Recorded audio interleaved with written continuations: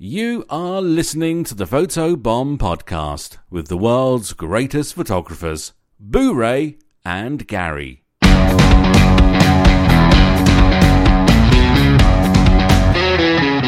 to the Photo Bomb Podcast. My name is Boo Ray Perry. Joining me as always is Gary Hughes. And for part 2 of the life and times of Randy Van Dynen, lucky us, we actually have Randy Van Dynen. The Randy Van Dynen? Last week on the show, we talked about all of the architectural work you do and the commercial work you do. And this week, I want to talk about, for lack of a better way of phrasing it, the Photoshop work.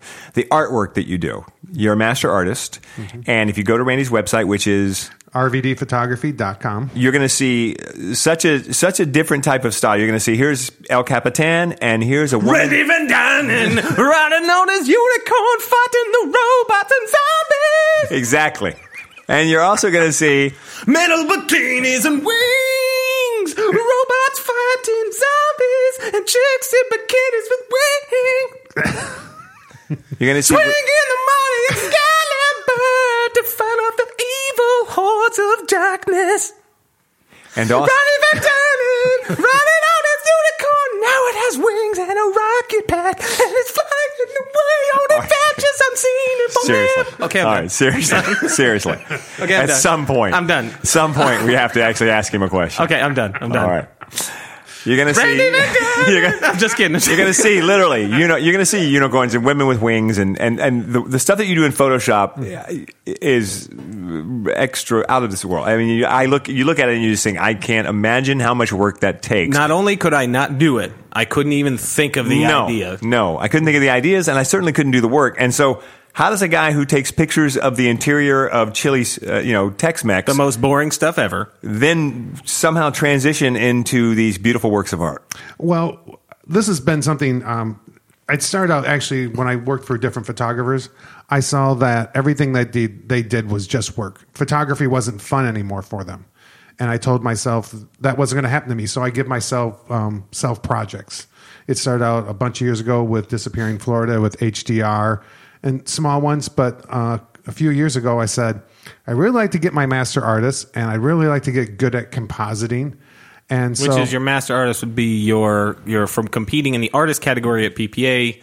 Yeah. And you get a degree, etc., for doing that. Part of the International Photographic Competition, right? That's yes. correct. Okay. Yeah. Just want to make sure we're talking about the same master artist thing. Yes, it is. And not like one you give yourself. No. I mean, I'd like to, but my wife takes them down and says you can't do that anymore. Because you can go to a trophy shop and have them make any trophy you want to make. Yeah, oh yeah. Make great gag gifts. Trophies do. All right, so anyway, I decided to become good at it and wanted to learn to do it, and so I just started playing around with stuff I just had on my computer already, things I had shot, like at Photoshop World, of some models and backgrounds I'd taken at some of the workshops and landscapes, and then competed a little bit, started showing people things, and then said, okay, if I'm going to do this, I really have to do it, and started thinking up ideas that I wanted to do. Even in the time I've known you, which is probably about 4 years or so, I've seen, and we used to talk about your work even when you really got on the path of doing digital art, and the difference between where you started and and I just am blown away by the ability of someone at this stage in your career to take on a totally new task and learn a totally new skill set, and then not only that, but you've won awards, you've been on the cover of magazines, you're placing in the World Photographic Cup with your digital art, and your architectural work, obviously. But like it's incredible that you committed yourself to it just by making time for personal projects. Yeah. Well, if you don't, you get very stagnant. And like I said, I want the love. I love photography. I love going out and shooting. You're that guy. Yes. yeah, he's that guy. Listen, I mean, like you saw the pictures and you were like, "Wow, that looks cool. I think I'd like to try that." The next thing you know, you've got models standing in tubs and you're drenching them with milk. No. And how many times did you have to hit them with the milk? For over an hour, I was splashing milk on the model, and then compositing it all together to make it so that they have milk clothes. That's right. And that's a personal project. No one's paying you. No one's paying me. Yeah. See that? Oh man. Yeah. I mean, and one of those any of those shoots that I do where I'm hiring models, there's the model, there's a stylist, there's I rent the studio because I don't have a studio. I have my assistant there, and I usually have I'm give out his name because he's a great guy. Lee Burgess. I usually rent his studio. Good old Lee Burgess. Yeah, Lee's a good guy. He's a good guy, and he helps me out too. So we have a whole crew. He's left-handed and he has webbed feet. Did you guys know that? All right. I don't know where that came The from. legend of Lee Burgess. Okay. Hashtag Lee Burgess. Anyway, so we're having a whole crew there when we do these, and And it's all out of pocket for you with no recoup on these expenses. It's just a personal passion for you. yeah, It's like a guy who's got a big train set. We've talked about this before about, and when I teach, I say this a lot, is like doing what you love for a living can take the joy out of it for you. Sure. Is if you take your hobby, which a lot of photographers in the business today, they take something that was a passion, it was a hobby, and they've turned it into the thing they use to make their living. It can take all the joy away. Sure. And so, a lot of successful photographers like you, people that I know, have said over and over and over again, you have to make at least some time for personal projects, or photography, you're gonna lose the love of it. Even if you're doing something, you're shooting for work, something that you like, having to pay your bills with something is the best way to learn to hate it.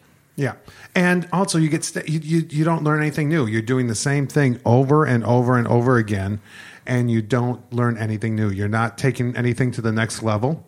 You're just saying, this is what I do every day. I know how to light. I can put a strobe here and do this, and it's going to look great, and they're going to pay me for it. But you're not going, the young kid that just came out of college who's thinking different than you, and there's new technology. He's putting that light there too, but he's doing some other things and getting, more people going, wow, look at what he's doing. I just find it so interesting, the two areas that you specialize in, because it's like a guy who makes his living with a tractor factory. On the side, he's building a Tesla. I mean, they're so, it's both cars, but they're so two totally different worlds. The architectural photography, the interiors that you do, and then you go over to it's extreme Photoshop that you do, Randy. I would disagree. We're not that talking they're about too cleaning different, up though. faces and stuff. We're talking about crafting wings, and we're feather by feather. We're talking about the milk shots. I mean, it's so different than architectural. Now, one of the things when I first started to see you develop your artistic skills digitally was, I'm amazed by how many of the elements in your composite images, your fantasy, your artistic stuff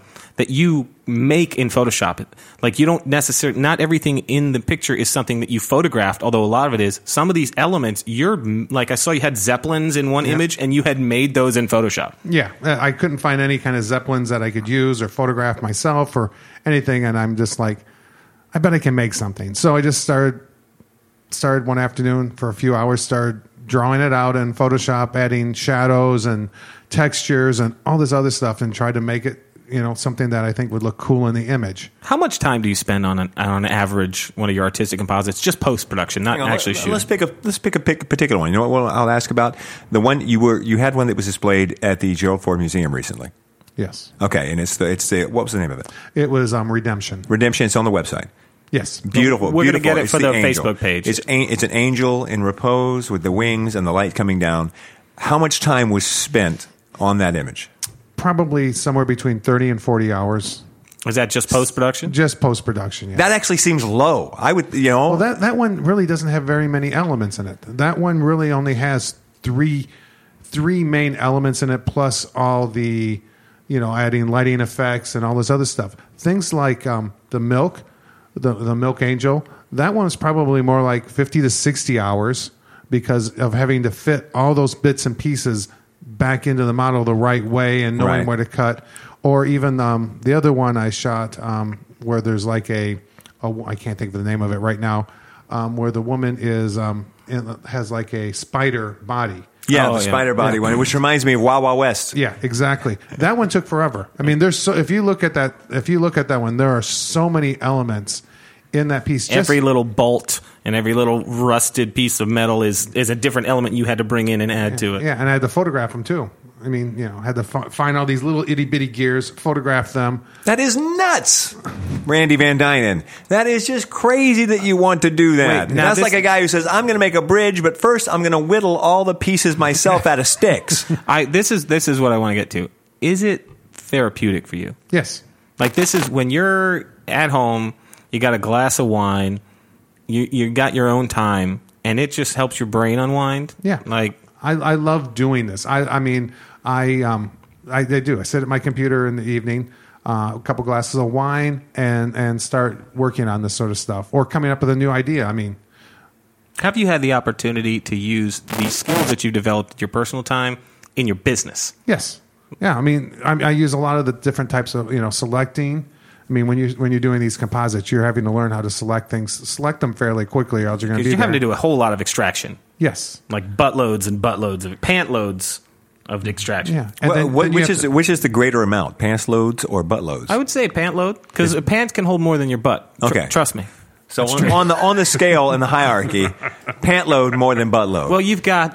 if you had a butt load of something and I had a pant load of something, I would have more. I would say it goes pant load at the top, Right. and then... That's the most. It's the pant load. No, maybe shitload is the most. Shitload, pant load, butt load. I would argue that butt load and shit load are very similar. Buttload and shitload. But like shitload is sort of ambiguous. Like you could put a load of shit into a dump truck. Okay, that's a good point. So a shitload could be a lot. It could be a lot. Okay. Shitload is the penultimate. Then there's pant load, and then there's butt load. Because All right. only what can be held in your butt. Yeah. I'm glad we have that cleared up. Good, all right. I'm glad that when you guys talk to me that this is Welcome the to the show. conversation goes. Welcome to the show, Randy Van Dyke. Yeah, I need a shitload of that. Okay, and so here's the thing that's so daunting for me with Photoshop, and I think for a lot of other people. It's that Photoshop is such a composite of so many different things that it does that it can be, because you go at it and you're like, okay, so I can do this thing. Oh, you know what? I need to do this thing over here. Well, what's that? Well, that's like a raster. Well, let me go into that. Oh my God, trying to learn how to deal with rasters that's a whole other learning curve that you've got to learn. And then if you want to learn how to deal with color management or different, because I know I watched you one time in a live presentation talking about it. You shot a cathedral and the color was different on one side than the other. So now you've got to go in and make that. That's not like just a push a button and fix it. You've got to really go down that rabbit hole and learn how that works a lot of times. There's a certain amount and that's what's so daunting about Photoshop is that it's like a car. It's like, I know how to build a car. Well, that's a lot of different things you got to understand to build a car. There's a certain amount of, in the industry today, sometimes like some of the old school photographers are like, well, that's just all Photoshop. And I go, yeah, it is. And it's really hard to be that good at it. It's extremely hard to be that good at it. Extremely hard. Yeah, well, I mean, and if you want to compete on this level, you have to learn more. I mean, it's not just like I just learned this up. I've gone to different classes for it. I've gone and studied with Richard Sturdivant. I've gone to Jane Zeisers and learned painting. Sandra Pierce learned painting. I look on stuff on YouTube, on Kelby One, all these different places. To me, to do this sort of stuff, to do our job in general, you have to continuously be learning on what you're doing. And, this pushes me to learn more stuff. It pushes me to watch what other people are doing and seeing how they're doing that and how can I incorporate that into something that I want to do. But it's still all really a passion product. I mean, correct me if I'm wrong, but I've never seen where you're like, oh, because someone saw this work, they asked me to come photograph their family, and I did it. I mean, you still really don't do that sort of stuff. I don't do that stuff, but there is an ulterior motive for me doing this. I do have a plan of hopefully doing some of the stuff more commercially, more corporate type clients. So, and where would that come into play? Who do you think would need that level of work? Everybody. Movie posters? Oh, movie posters, Coca-Cola. Nike, everybody, people like that. I mean, I'm hoping to going after bigger clients because they have the bigger budgets. Because you see ads now in magazines, for Coke or whatever. Here's the guy with the bottle, and you look at it and you're like, that picture's composited. You know it was composited. In advertising illustrations, almost everything is composited. There's almost nothing that's not cut out and used to know. Everything from like billboards with lawyers on it to really, intricate ads for sports teams or concerts. Like everywhere you go, this type of digital work is all over the place. Yeah.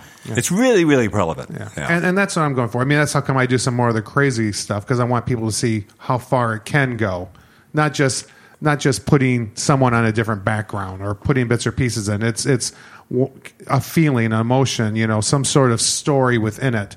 What about fine art? What about selling your pieces as fine art? Yeah, I mean the one piece that you were talking about, the Redemption. That was in the big art competition up in Grand Rapids. Did you sell it? 5,500. Boom! Well, that's a pretty good for 30 hours worth of work. I'll say that's not too shabby. You know what we're talking about the commercial uses of this stuff. I saw one of the first examples of this I've ever seen. We were driving down. This was when we were a couple weeks ago back in Atlanta. We were driving to the convention, and I saw a billboard. and it looked like one of the really high-end composited, like for a TV show or a movie, like you know how movies will be on billboards and stuff. And I looked at it and I go, oh, that's funny. I haven't heard of that movie or that show. And as we got closer, I realized it was an advertisement for a law firm that they had hired somebody to photograph it and make it look like a movie poster. Yes. Yep. And it was like the strong arm of the law or something like that. My wife saw one like that recently because there was a show that used to be on TNT called Franklin and Bash. Yeah, that Franklin and Bash Lawyers. Terrible. And we actually used to watch it. And we were going out and she saw a billboard and she goes, look, Franklin and Bash. And sure enough, the billboard looked like it was the intro to the show Franklin and Bash. They were doing the whole, they're back to back and they're the crusading lawyers or blah, blah, blah. Yeah, you're really starting to see that. This guy was like he had a briefcase under his arm. Look, he was running from an explosion with sunglasses on. Like it was really elaborate. And I thought this type of work, you could really set yourself apart in a traditionally really kind of mundane market like posters for lawyers and doctors or whatever, or real estate agents. If you could give them something like that. If you could say, I'm going to make a billboard that everybody's going to look at twice because they're going to go, ooh, what's that new movie? And it's going to be your law firm or it's going to be your whatever. I thought that was a really cool idea. The only hitch was I almost there's a level of I have this theory about billboard photography or advertising in general, local advertising. If something looks too polished, people dismiss it as not being local to them. Do you ever make that mistake? Whereas, if you look at because your local commercials are always a little bit crappy, and that's how you know you're getting a local ad, is the quality isn't as good. And so I'm driving down. When I drive to your house to record this show, I drive by this billboard, and I'm sure you've seen it, Randy, and I know you've seen it, Boo. There's a billboard for an RV sales company, and it's three guys, and it's these I don't know, they're all partners or fathers and sons or something. They sell RVs, and they got a huge billboard on I-4 headed west towards Tampa, and it's they're standing out in just what looks like a cell phone photo, standing in just bright sunlight, like raccoon shadows under the eyes. It's just the shittiest photo.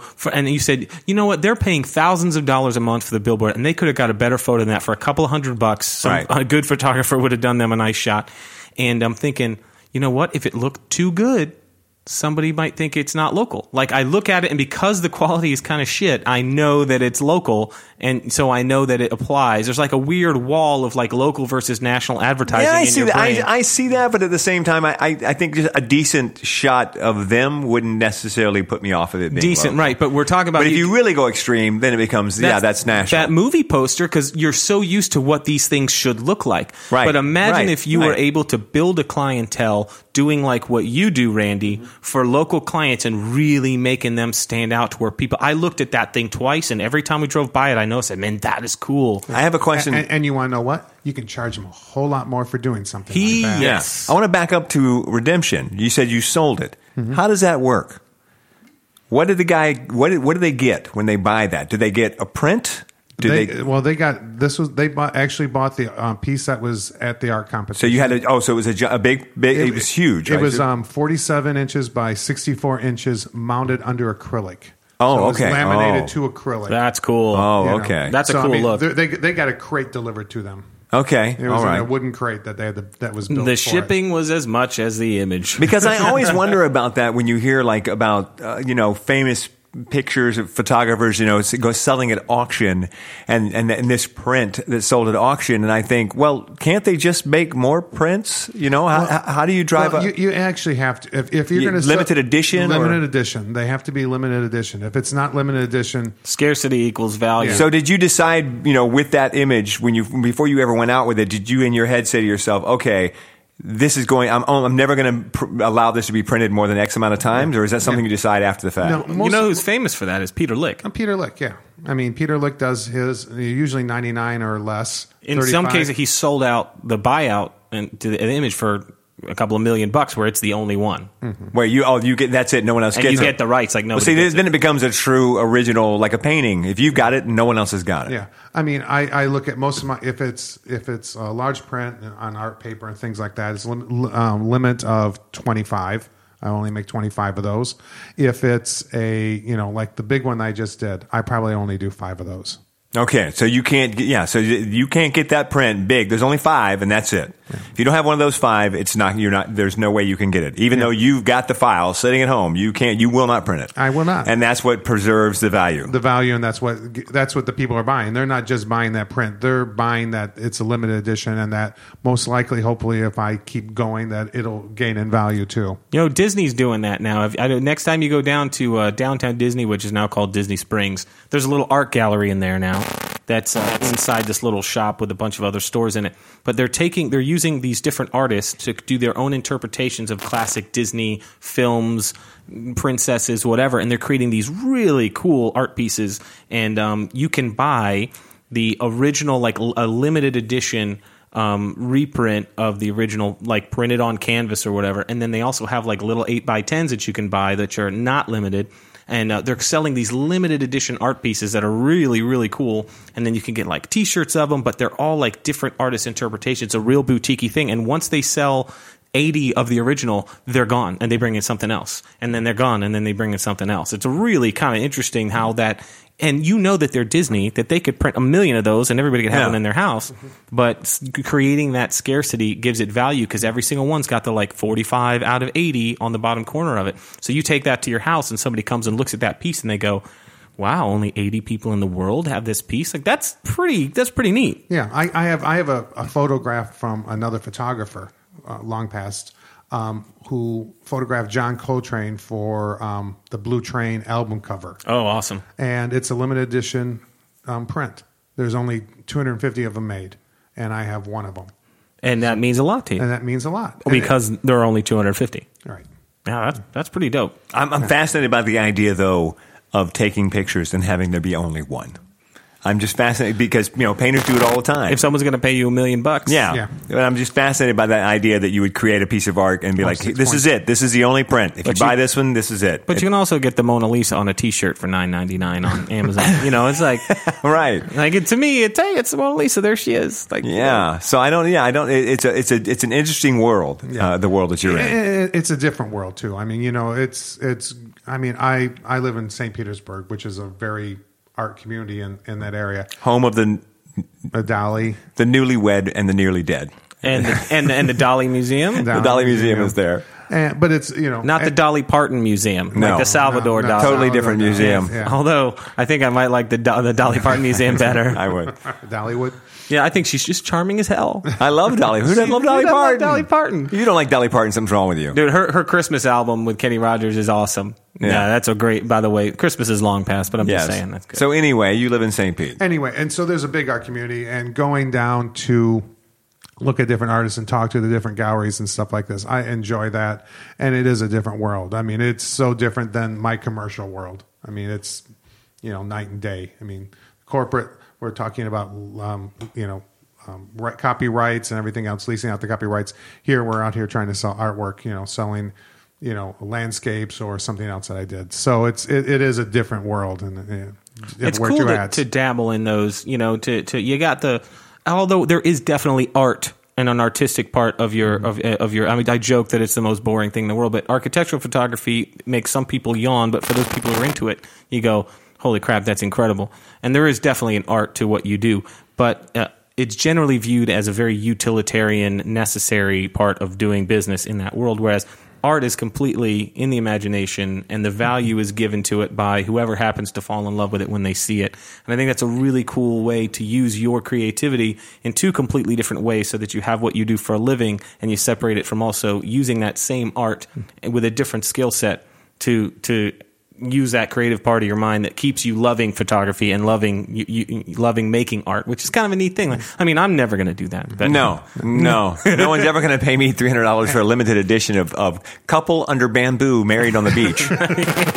Hefty couple in the sand. Yeah, it's not going to be happening anytime soon. Husky bride hiding behind flowers. Yes, that's not going to be selling down at the art gallery on the corner anytime soon. I'll tell you what, this is just a personal observation though. When it comes to the architectural style of work, I find the bigger it's displayed, the more impressive it is. Like when I look at what was the airport that was it in Boston or whatever? Boston. No, the airport. The Boston Convention Center? Maybe that's what it was, the Boston Yeah, Convention that was a Center. killer image. That was a fantastic image. But when you see that image, I think that you can look at a smaller version of an image that's a portrait of a woman or something like that, and you're like, oh, that's great. And when you look at one of your smaller, that's great. But if you take one of your images and you blow it up, and I'm thinking of like people who are rich and they have the money to put a giant piece of work behind their desk in their office or whatever. When you take a piece like that and you really blow it up, that's when it Got the wow factor. the impact just really hits you. And specifically, have you ever watched the show Castle? Yeah. Behind his desk, he has a shot looking down a spiral staircase, and it's big. And if you just looked at it small, you'd be like, okay. But when it's big on the wall, it really pulls you in. And I think that that's true of architectural photography. Is that when you really blow it up, it just takes on a whole new dynamic. Well, I want to talk about Gary. Gary asked how I, if any of the skills I do for my artistic work go into my commercial work.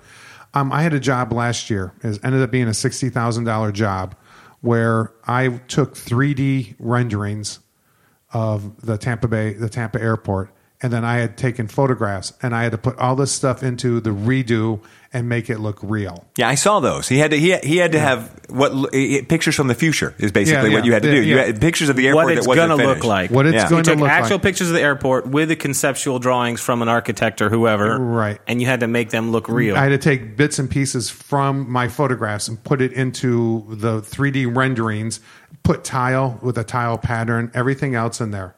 And it's basically about 2 months. Holy cow. Yeah, so now if you walk through the airport, you'll see here's what's coming, and you see a picture of what it's going to look like. And tens of thousands of people walk by that every day and have no idea what you put into it. No idea the work that goes into And you just that. sit there and you just count your money going like, who cares? And the thing is, now the ones that I did, because mine were very conceptual, now those are gone because now the new architects. It's been changed. It's been changed, and they got new working. So they're going to drawings. hire you again? No.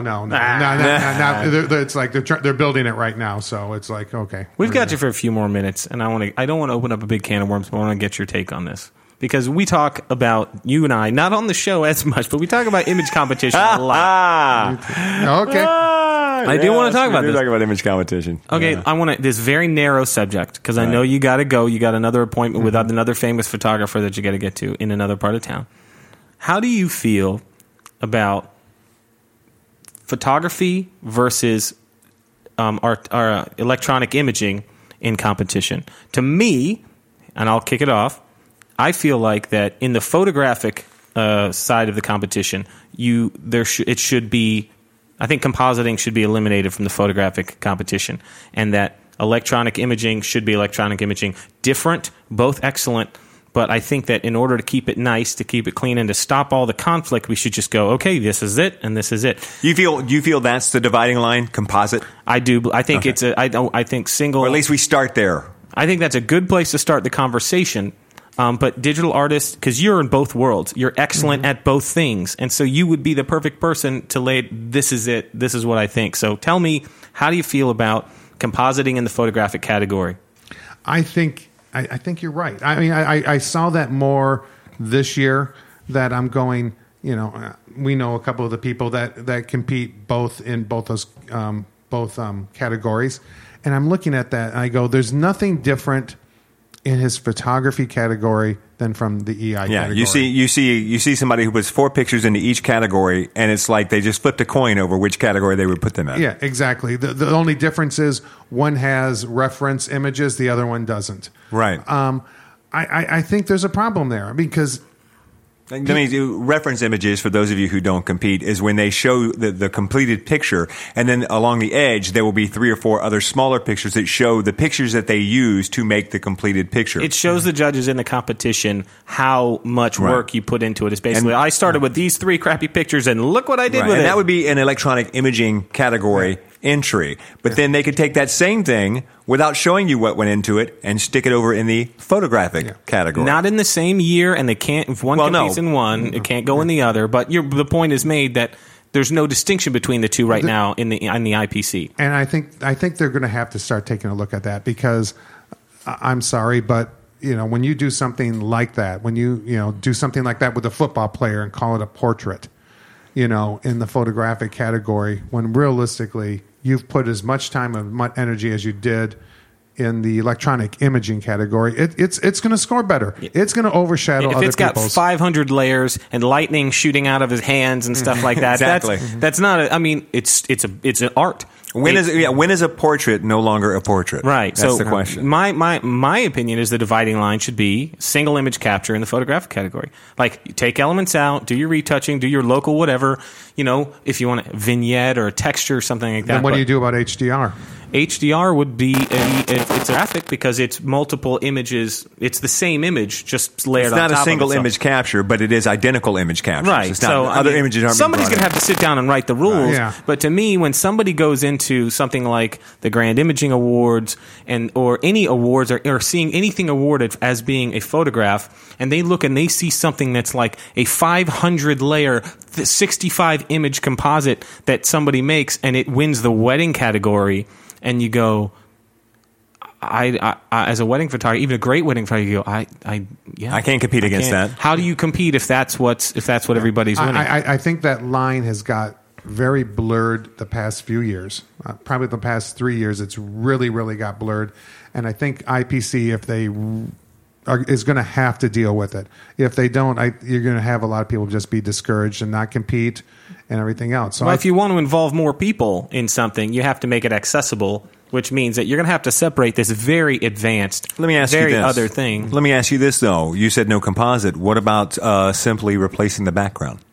Yeah, I think that as far as that goes, If you look in the current PPA magazine that features 33 diamond photographers, one image from each of them, a third of those images, the background was replaced. absolutely. And I think that in that way, that somebody's going to have to decide where the line is. And you think even that a composite's a composite. If you are adding something to the image, that's a composite, and you shouldn't be doing that. The in that easiest category. way to draw the line is to find the easiest place to draw it, and the Right. easiest place to draw it is. Like, you can't go, well, you can drop a background, but you can't add this. Right. You can't add that. Then Why it becomes- split then- hairs? then it becomes too much subjective, and there's going to be fights. Why split hairs? Right. Photographs, You electronic imaging. what about removing something? Well, that's, I think, you're taking stuff out of the original capture. You're not adding things to the original Okay. capture. So removing a cigarette butt from the grass is fine, but dropping in a sky is I would not say good. I would say cool unless it's specifically a photojournalism category of some kind, Right. or like candid imagery. I would say you know that image is going to get judged by different criteria than a studio portrait. So like if there's a cigarette butt on the ground, it should stay there. But What if you remove something, but then you have to replace what was removed? For example, I had an image that I put in last year, the canoe image, and you said to me I would take all the tree out of the right-hand side. Yeah. So I removed the tree and cloned in the sky from the same image, from the same image. then leave it. Okay. Then that's fine. Because I didn't bring in from another image. That's my point. I see what you're saying. That's my point. I see what you're I think saying. all these other situations you can come up with, everything is solved by saying, is it from that one image? Yes. Right. Then great. Then So, it's good. Then it's a photograph. if you take the back of a church, and one side, the back of the church is a beautiful cross, and the other side is not, and so you want to mirror the back of the church and cross it over, so you've got symmetry. That's still from the same image. I think that's and that's fine. allowed. If you can Randy, use it- your thoughts? I'm kind of going with Gary on this. I really do think that they're going to have to do something. I see people that are going to be discouraged here in a few more years if they don't do something. And it's something to hear you say that, because it doesn't go against you in any way, but it makes it harder for you because because right now you have much more freedom as to what categories you enter into. Yeah, I'll be honest. It wouldn't change anything that I'm doing. And with Randy's here, it's not. You don't ever enter anything into the photographic category that's got some compositing? Not really. Not really? Okay. No, I mean, compositing, it may be a different exposure of the same image. Like Right. your architectural but- stuff. Right. But Right. it's not. It's not. If you see what Randy any enters stuff. into Because- photographic and what he enters into electronic Totally imaging, different. it's completely different. Because I just assume that when you're as good at that level of Photoshop as Randy is, that it's almost impossible to look at an image that you don't want to do something and add something to it because you're so good at that. You know what I mean?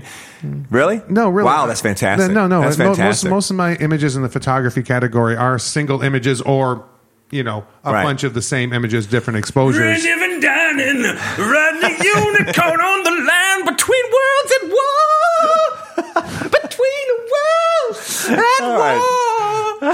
On that note, I'm going to have to leave, guys. Yes, Randy does. We do have to let Randy go, and I think we're at the wrapping point. Actually, we can wrap this one up. Absolutely, Randy, you're the best, dude. Yeah, Thank you for thanks being so much for coming in. Your expertise and your skill level is dauntingly scary to those of us who are just hacking it out on a daily basis. And to be one of those guys that is at your level and you're an absolute freaking sweetheart, man. You're just a gentleman. Yeah, you see Randy out and about or whatever, you can just walk up to Randy and start a You conversation. can't miss him. He'll be 3 heads taller than everyone else. And dancing, baby. And he'll have a camera. And he'll be dancing. have a camera. All right, let's wrap this up. You can find us at photobombpodcast.com. You can email us at questions@photobombpodcast.com. You can find us in South Carolina at PhotoCon. scphotocon.com. That's right. Gary will be speaking on headshots, and I will be speaking on weddings, and we will be doing Photobomb Live. The very first Photobomb So Live. please come and see us. Randy, where can they find you online again? Randy, they can find me at rvdphotography.com. There you go. I'm at BooRayPerry.com. Gary is at HughesFioretti.com. Yes, sir. We will see you next week. Hasta la vista.